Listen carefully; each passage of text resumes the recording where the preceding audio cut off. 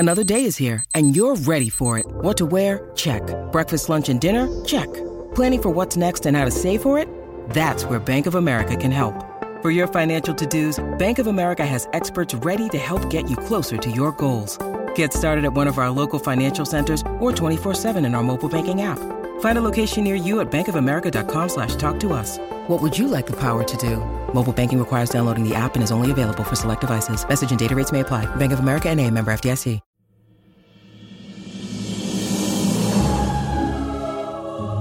Welcome to Off the Looking Glass. I'm Kate Fagan. I'm Jessica Smetana. Episode 2 of Off the Looking Glass since we have rebooted. Jess, what do you think? I think we're off to a great start, and this episode is going to be even better, especially if you're from the state of Tennessee, because there's a lot of Tennessee things happening in this episode, Kate. Yeah, and Tennessee is a beacon for women's sports for all the reasons we know. So we've got Kelly Jolly Harper on this episode, and then we've got a new conceit featuring Cheryl Miller, but talking about Pat Summitt. So this is like Southern home cooking here from Tennessee. Tell us more about this new conceit. What should our listeners expect when we get to this part of the episode? Well, they can expect some banjo playing.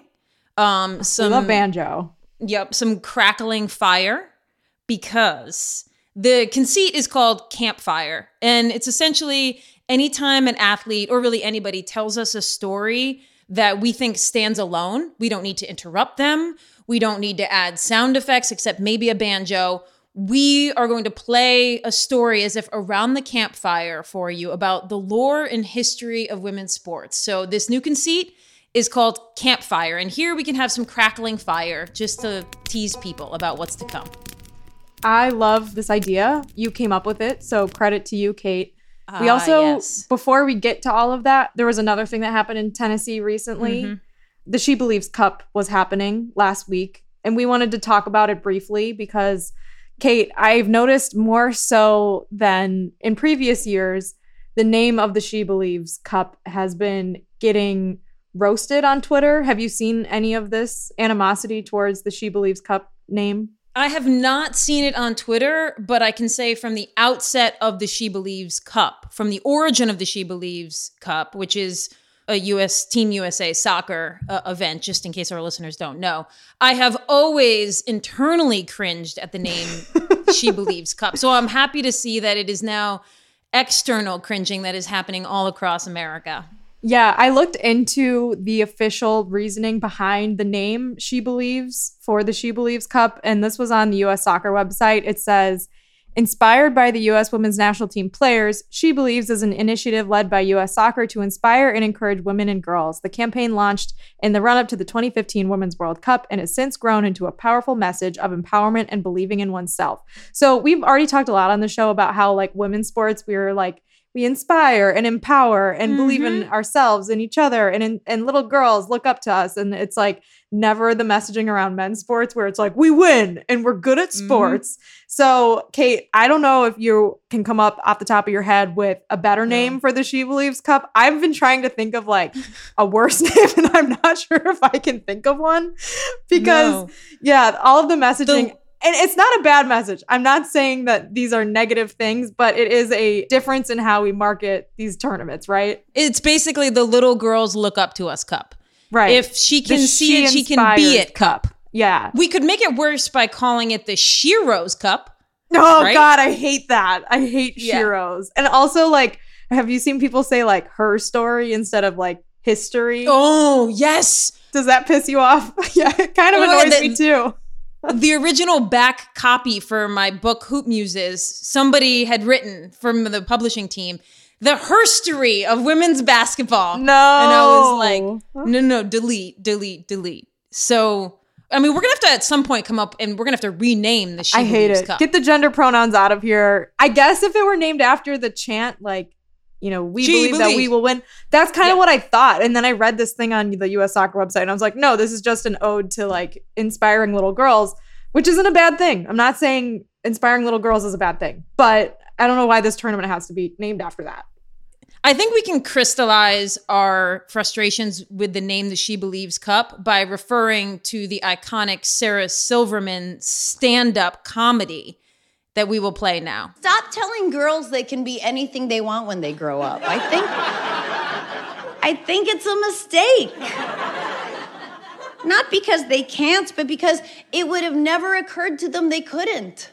And I think that is the frustration behind the She Believes Cup. It's never just about winning a game and being victorious and a champion. There has to be some sort of like moral imperative to playing sports. Like we have to do all this extra stuff too. And well, we have a moral imperative to tell our listeners how amazing this episode is going to be. So they should stick around because this is kind of like a bluegrassy, banjo-playing Tennessee episode that you're in for today.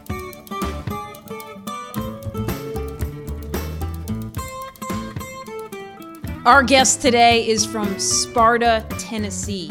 She was one of the starting point guards for the Tennessee Lady Vols, who won 3 consecutive NCAA championships, including that undefeated team from 1997 to 1998. She's a 3-time NCAA champion and currently the head coach of the Tennessee Lady Vols. All right, let's do it. Let's bring her on. Kelly Jolly Harper. Pat is a legendary cook, right? She was a great cook, is what I hear. I'd never ate her food. Did you have a favorite thing that she made? Do you have a dish you remember her making? I loved the mashed potatoes.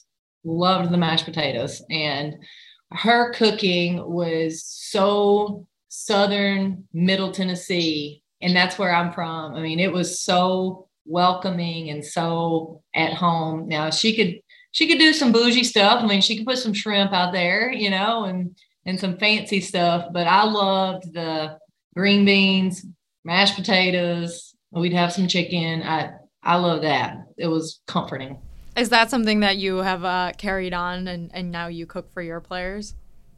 Yeah, I love cooking for our team. I don't do it hardly anymore. Just the time is just so limited. But I'll never forget my first year coaching. I was so proud that I had cooked for our team. So proud.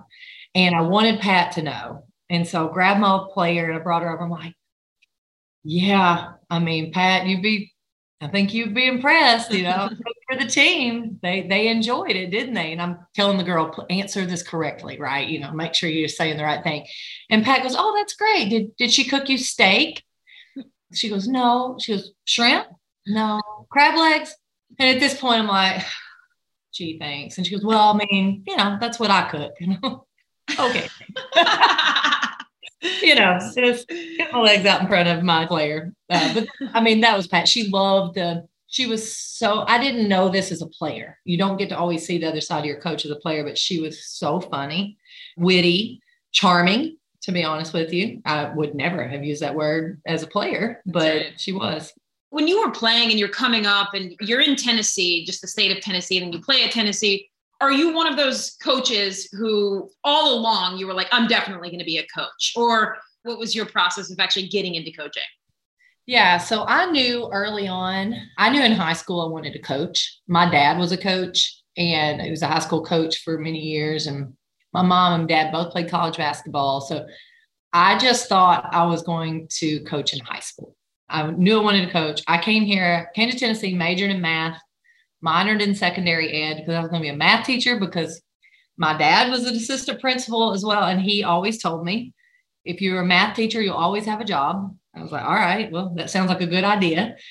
At some point during my sophomore year, I remember thinking, you know what, I want to try this college coaching thing. Kind of changed my thoughts. I still kept my major and whatnot, but I loved it so much. I loved the X's and O's and the intensity and the competitiveness. And that's why I chose this path. Did it ever cross your mind that you could become the coach of Tennessee? It seems like something that might not, because Pat was there for so long and then there into your career. So when was the first moment you thought, wait, I could be the Tennessee coach? When they called me. No, I think Pat, in passing a couple times while I was here, said, oh, you'll probably be the coach here someday. But it was in passing. I never took it serious. It was just kind of a joke in that moment. I think she even said it in passing. I don't think she had put much thought into that, but she did say it. I do remember that. But it never resonated with me. And I think you hit it right. This was Pat's job. This was going to be Pat's job. No one was ever going to coach Tennessee other than Pat Summitt. And so to have a goal of coaching here, just that wouldn't have made sense, so to speak. So now when they called me and said, would you be interested? Then I was like, oh, sounds like a great idea. You hear people talk about parenting where sometimes they have kids and then they want to right the wrongs of the things that their parent had done. You see like the pendulum swing, right? If somebody's too big of a disciplinarian, they want to have kids and like give them freedom. Is there any parallel like that with coaching where things that you lived as a player, you're like, I don't know that I'm going to do that with my program? I think so. For me, I always thought I like that, or, that's not me, and I've seen different coaches and I've tried to pull things from different coaches, whether I played for them or coached under them, and said, I think this would work for me. At the end of the day, it's still going to be me. I thought I would be this way or a certain way. And then when you slide over, what they talk about, the 17 inches, you slide over to that head coaching seat, and then you're just you takes over. And I think that's for me, the biggest thing. I'm not trying to be somebody else. I'm not trying to not be somebody else. I'm just going to be me. Yeah. I played at Colorado, and our football team then, there was one time we walked into the weight room and they'd been there since 6 a.m. Somebody was late to something and they were forward rolling on the football field until somebody vomited. And then you investigate it further. It turns out whatever coach instituted that punishment had been made to do that as a punishment 15 years earlier. And sometimes I think with coaches, I'm like, is that always the best thing to be doing? Like things that you endured, just like passing it forward almost as like sometimes seen as a rite of passage. But then from another respect, it can be like, we don't always need to necessarily do the traumatic things to the next generation. Is that something you have thought about, that you think about? Like, just because I had to do 2800s doesn't mean that I need to make my kids do that. Yeah, I think times change. As a coach, it's my opinion, you have to adapt. That doesn't mean I have to change who I am. And it doesn't mean I have to change my values and what I stand for. But the methods, yeah, I do. I have to adapt. And the generations are changing rapidly right now. In 5 years, the last 5 years, are completely different than the past. So I think that's important. One thing I'll say, I'll go back to Pat on this. Even she changed. So as a player in the late 90s, dating myself, but we'll go there. She used to bring back alums, and alums would tell us how mellow she was and how much easier we had it. And we thought they were, you've got to be kidding me. You've seen us practice, right? But she did the same thing. They ran till somebody puked, she set out trash cans. Times change. And I think the thing about Pat that made her so consistent in a hunt for championships, she did adapt. She did change with the times. Again, she never changed who she was. She was always true to herself, and she was always tough. But to get the best out of people, I think she adapted when she needed to. You mentioned that the generations are changing like very quickly now in college athletics, maybe just like outside of college athletics too. But one of the obvious things that's happened in the last few years is the NIL rules changing. And this is one of like the biggest shifts we've ever seen in college athletics, I think. So how do you stay up with that and adapt to something where you can't really ask anyone older than you for advice because they've never had to deal with anything like this before? It's a challenge. We're here and we have a hand in so many aspects of our players' lives, right? We're there to help them, to make sure they're their best and in so many areas. And then all of a sudden, here's this big thing. Huge, something that they've never experienced. And we're pretty hands-off in this area. I think that's one of the hardest things for me is, you want to help, you want to be there and be a part of it. And we have to be pretty hands-off. We're trying to find ways to support our team and to support our players in this new area, but things change daily and you better be flexible. You better be willing to adapt. You better be willing to figure it out or you'll get left behind. Yeah. And, I don't know where we're going next. I have no idea what it's going to look like in a year. I have no idea. All I know is what's going on now. And we've just got to be our best in this space for our players and look at it as an opportunity. If they have an opportunity, it's a great opportunity. We just want to educate them so they're making great decisions and they're putting themselves in position to be successful, not just now, but in the future. So last season on Off the Looking Glass, we were doing a story on Michelle Marciniak and that legendary tale of Pat going on the plane and going into labor, which I'm sure you know very well. But one thing that came out of it in reading the history was stumbling upon this Sports Illustrated story from maybe the 80s, where Tennessee had been accused by other programs of being transfer U, because Pat apparently at that time had taken too many transfers. And then, so she was like, well, I don't want that designation. So then she didn't take transfers for like 6 years or something. And then Michelle broke that because of their history together. There's no question in that, just as a question, but did you know that story? Did you know that Tennessee was once called Transfer U? I should send you some of the quotes in that Sports Illustrated article, because it was nuts that anyone ever considered Pat and Tennessee as like, I don't know, makeshift in some way. It was strange. But did you know that? Honestly, I did not know that. I knew the second part. I knew when Michelle came, I knew that she kind of broke a trend, that Pat was not going to take a transfer that she had recruited and told her no. That was her stance. And somehow Michelle wiggled around that and figured out how to present her case to Pat to be able to let Pat be a little bit more open-minded. And I think that's where that shows you again. Yeah. She adapted when she needed to. She was here, she went here, and then she went back, Yep. So I think at the end of the day, she was competitive, and she may not have liked all the rules that we had, but she was going to sit down and figure them out, and I think that was important to her success. When you're making a pitch to a player to come to Tennessee, like, how do you keep them bought in and like sticking with you and not trying to then transfer out themselves to make an opportunity somewhere else? That seems like something that'd be very difficult for a coach.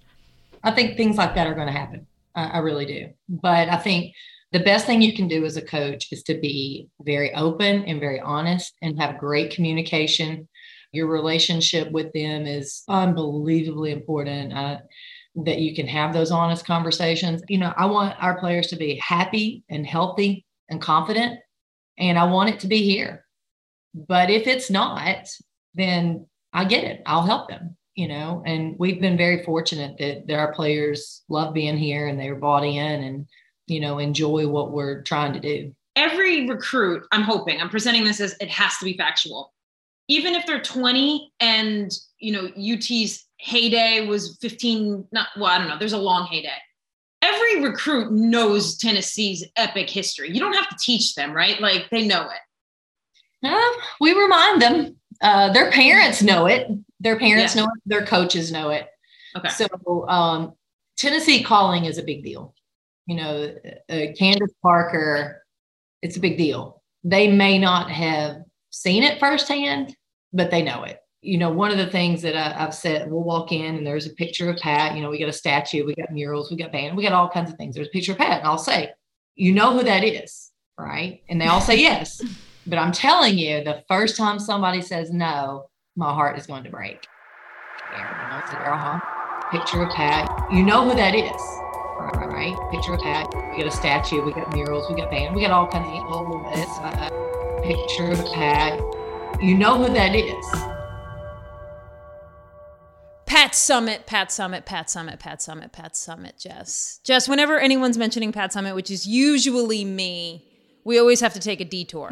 Because Kelly Jolly up on the surface, mentioned it hasn't happened yet, thankfully. But if there's ever a young women's player who comes in, especially being recruited by Tennessee, and doesn't know who Pat Summitt is, that is just so incredibly sad to me. I can't imagine it ever happening. I can't either, but it also made me think of how now we've reached a point in our streaming movie documentary saturation where there's a documentary about so many sports figures, and that things that only happened like 20 years ago are being turned into 30 for 30s. Like, I saw there was a 30 for 30 about the 2000 Ravens football team which seems like it happened Yesterday. right? Like Yes. your facial expression is like, yeah, that just happened. Yeah. But they're already making documentaries about it. So now I'm thinking like, who's the sports figure that is so obvious to us that in 10 years there will be a documentary about, and the youngest generation will be like, oh, I never knew about her, or I never knew that they did that.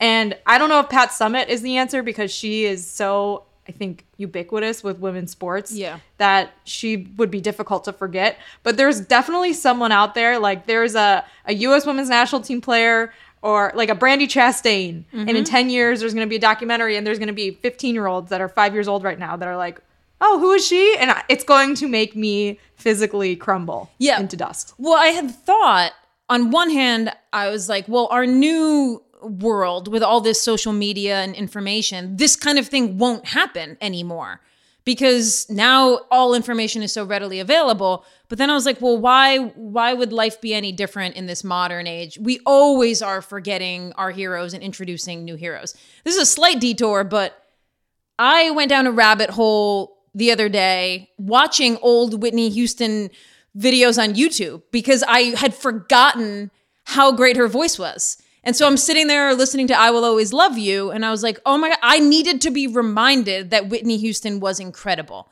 So maybe that's all we need to do, Jess. We are just here to continue to remind people of the Pat Summitts and the Cheryl Millers and the Mia Hamms and the Brandi Chastains and the Muffet McGraws. See what I did there? Yeah.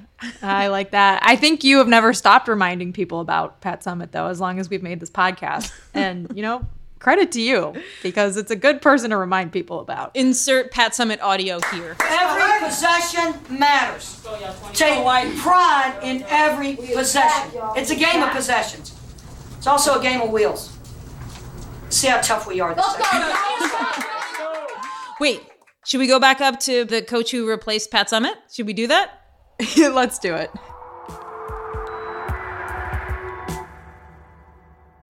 When you need mealtime inspiration, it's worth shopping Kroger, where you'll find over 30,000 mouth-watering choices that excite your inner foodie. And no matter what tasty choice you make, you'll enjoy our everyday low prices, plus extra ways to save, like digital coupons worth over $600 each week. You can also save up to $1 off per gallon at the pump with fuel points. More savings and more inspiring flavors make shopping Kroger worth it every time. Kroger, fresh for everyone. Fuel restrictions apply. These kids growing up now, they didn't see her. They didn't watch Pat. They know of her because they've seen some things, but they didn't watch her. So they do have to be educated a little bit. And when that happens, we need to start really putting the gas pedal on making some more movies and documentaries about those teams, right? I was going to say. I'll write it down. Okay, so I need you to Google this, right? Let's write down, let's figure this out. Yeah. Well, to that point, Jess and Kelly, I think you would know more than I, Kelly, but I think that there is a movie in the works about your 98 team that went undefeated 39-0 and won the title. So hopefully those young kids who didn't see Pat will be reminded through Hollywood glory. But to that point of that team, was that the best team ever? I mean, I would like to say so. Do it then. Say it. Yeah, sure. It was the best team ever.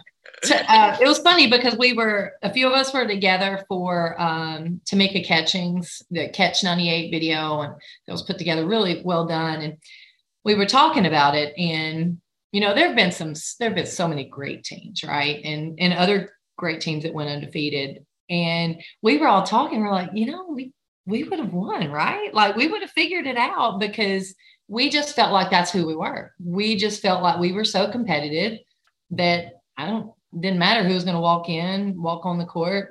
We were going to beat them. And we had a few close games and we pulled it out. I think that's always a telling sign of a team when you do have some close games, because you're not going to be perfect every night.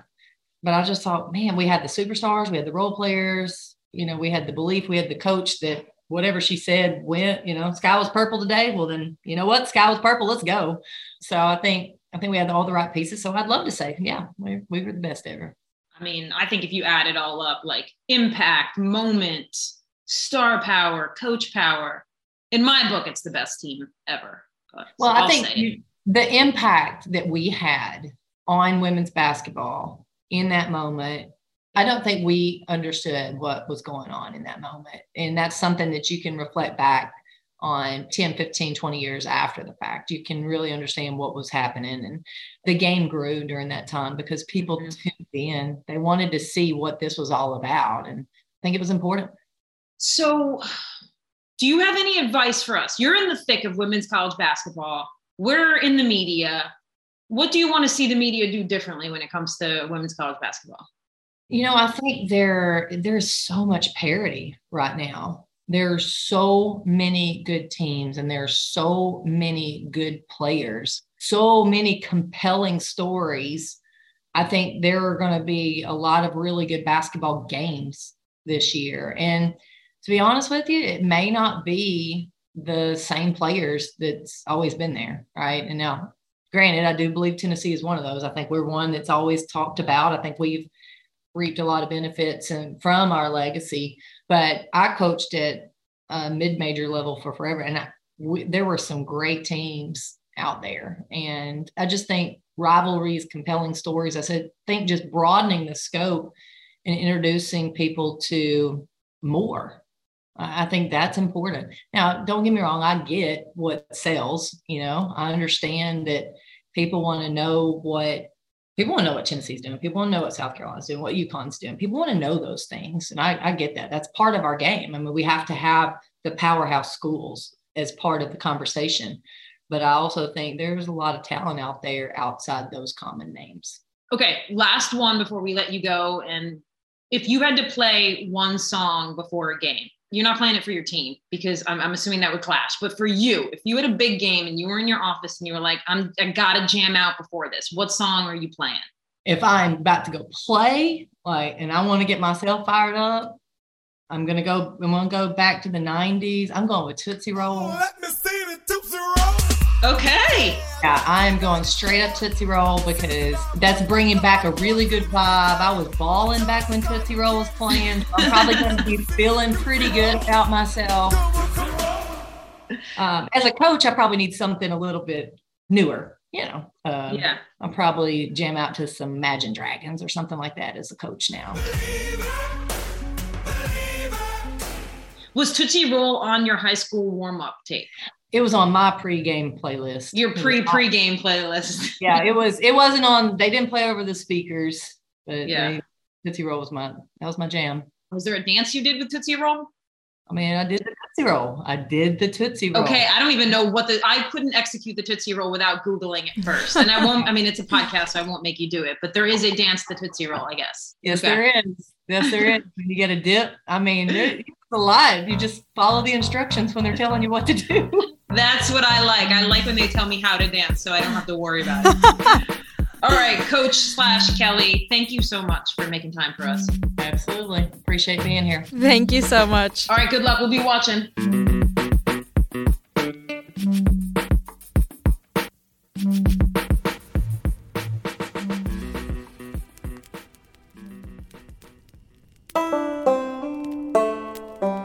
And now, a new segment we're calling Campfire.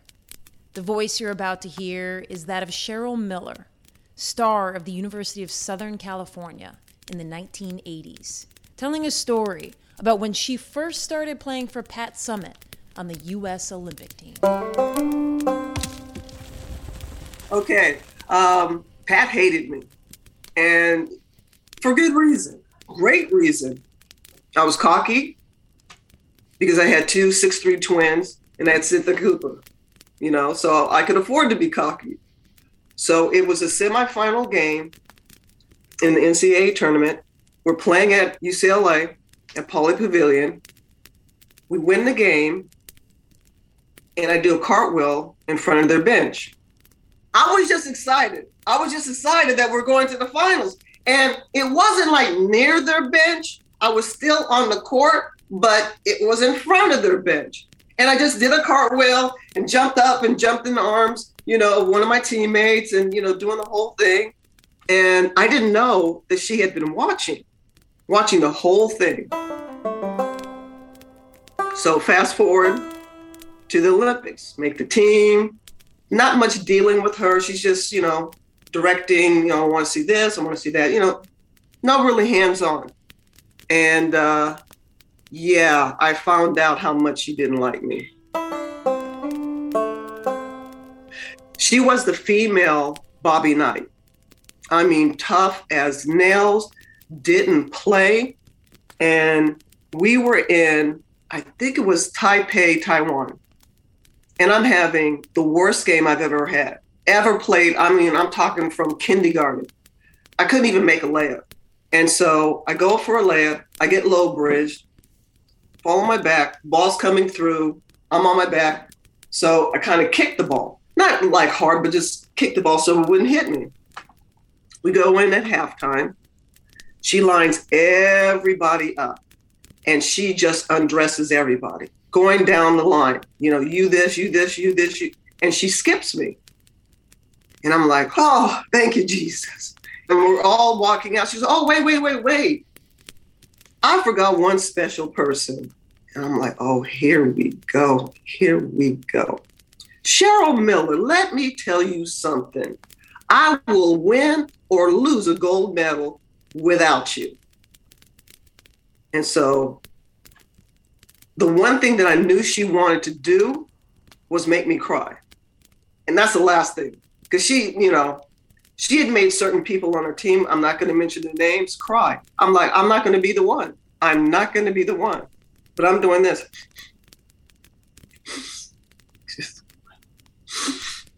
It's just allergies, you know, just trying to play it off. Get on the court, warm up halftime, buzzer, time to go in. So I go running on the court. She goes, where are you going? So, jump on. So she goes, no, you're not. Sit down. And she benched me the second half. But I think the following week we had individual coach-player meetings.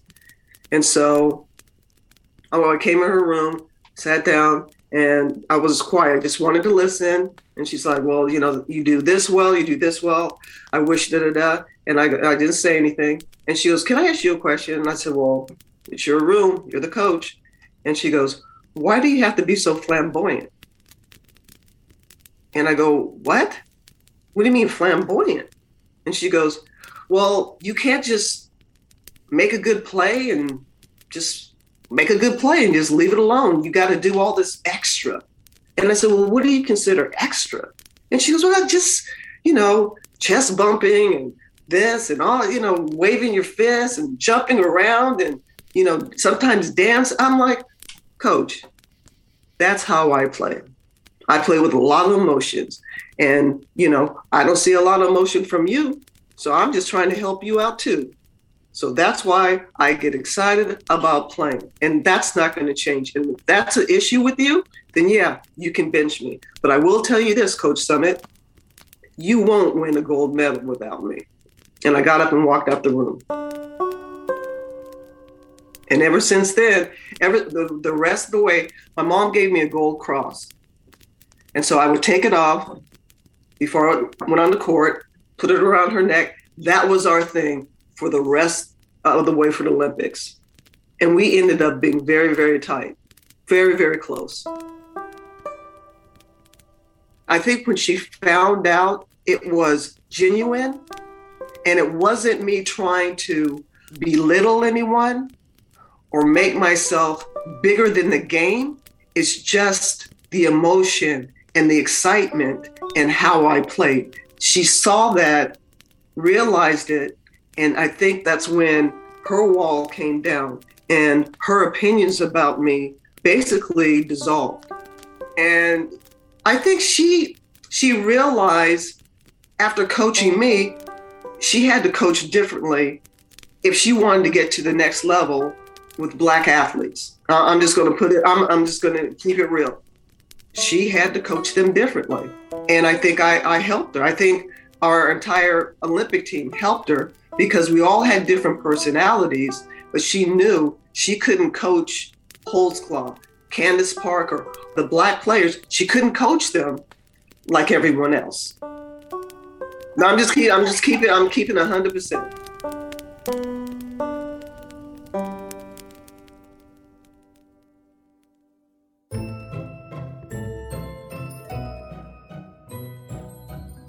feel like I could go for a s'more right now. Ooh, s'mores are pretty much the worst dessert ever, though, don't you think? What? Oh, okay.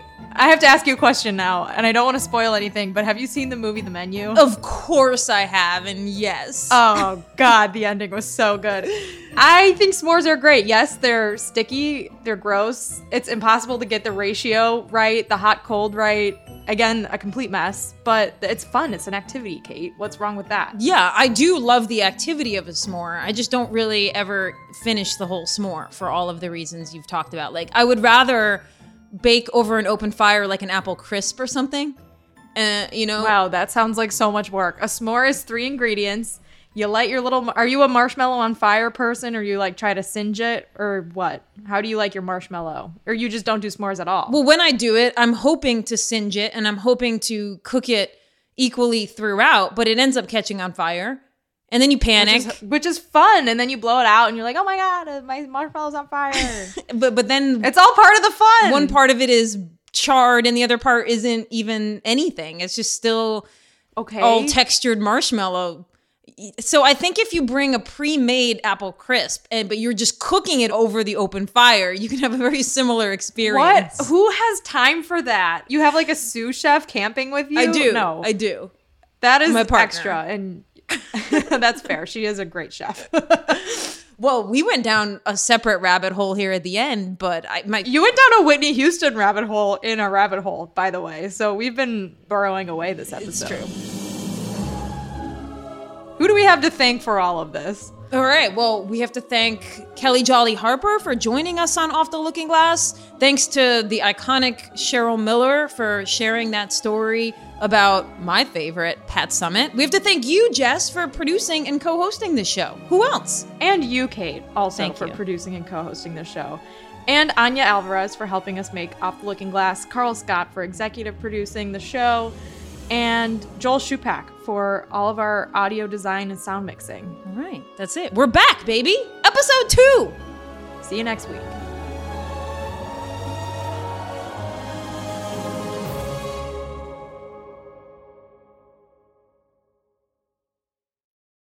This is the story of the one. As a maintenance engineer, he hears things differently. To the untrained ear, everything on his shop floor might sound fine, but he can hear gears grinding or a belt slipping. So he steps in to fix the problem at hand before it gets out of hand. And he knows Grainger's got the right product he needs to get the job done, which is music to his ears. Call, click Grainger.com, or just stop by. Grainger, for the ones who get it done.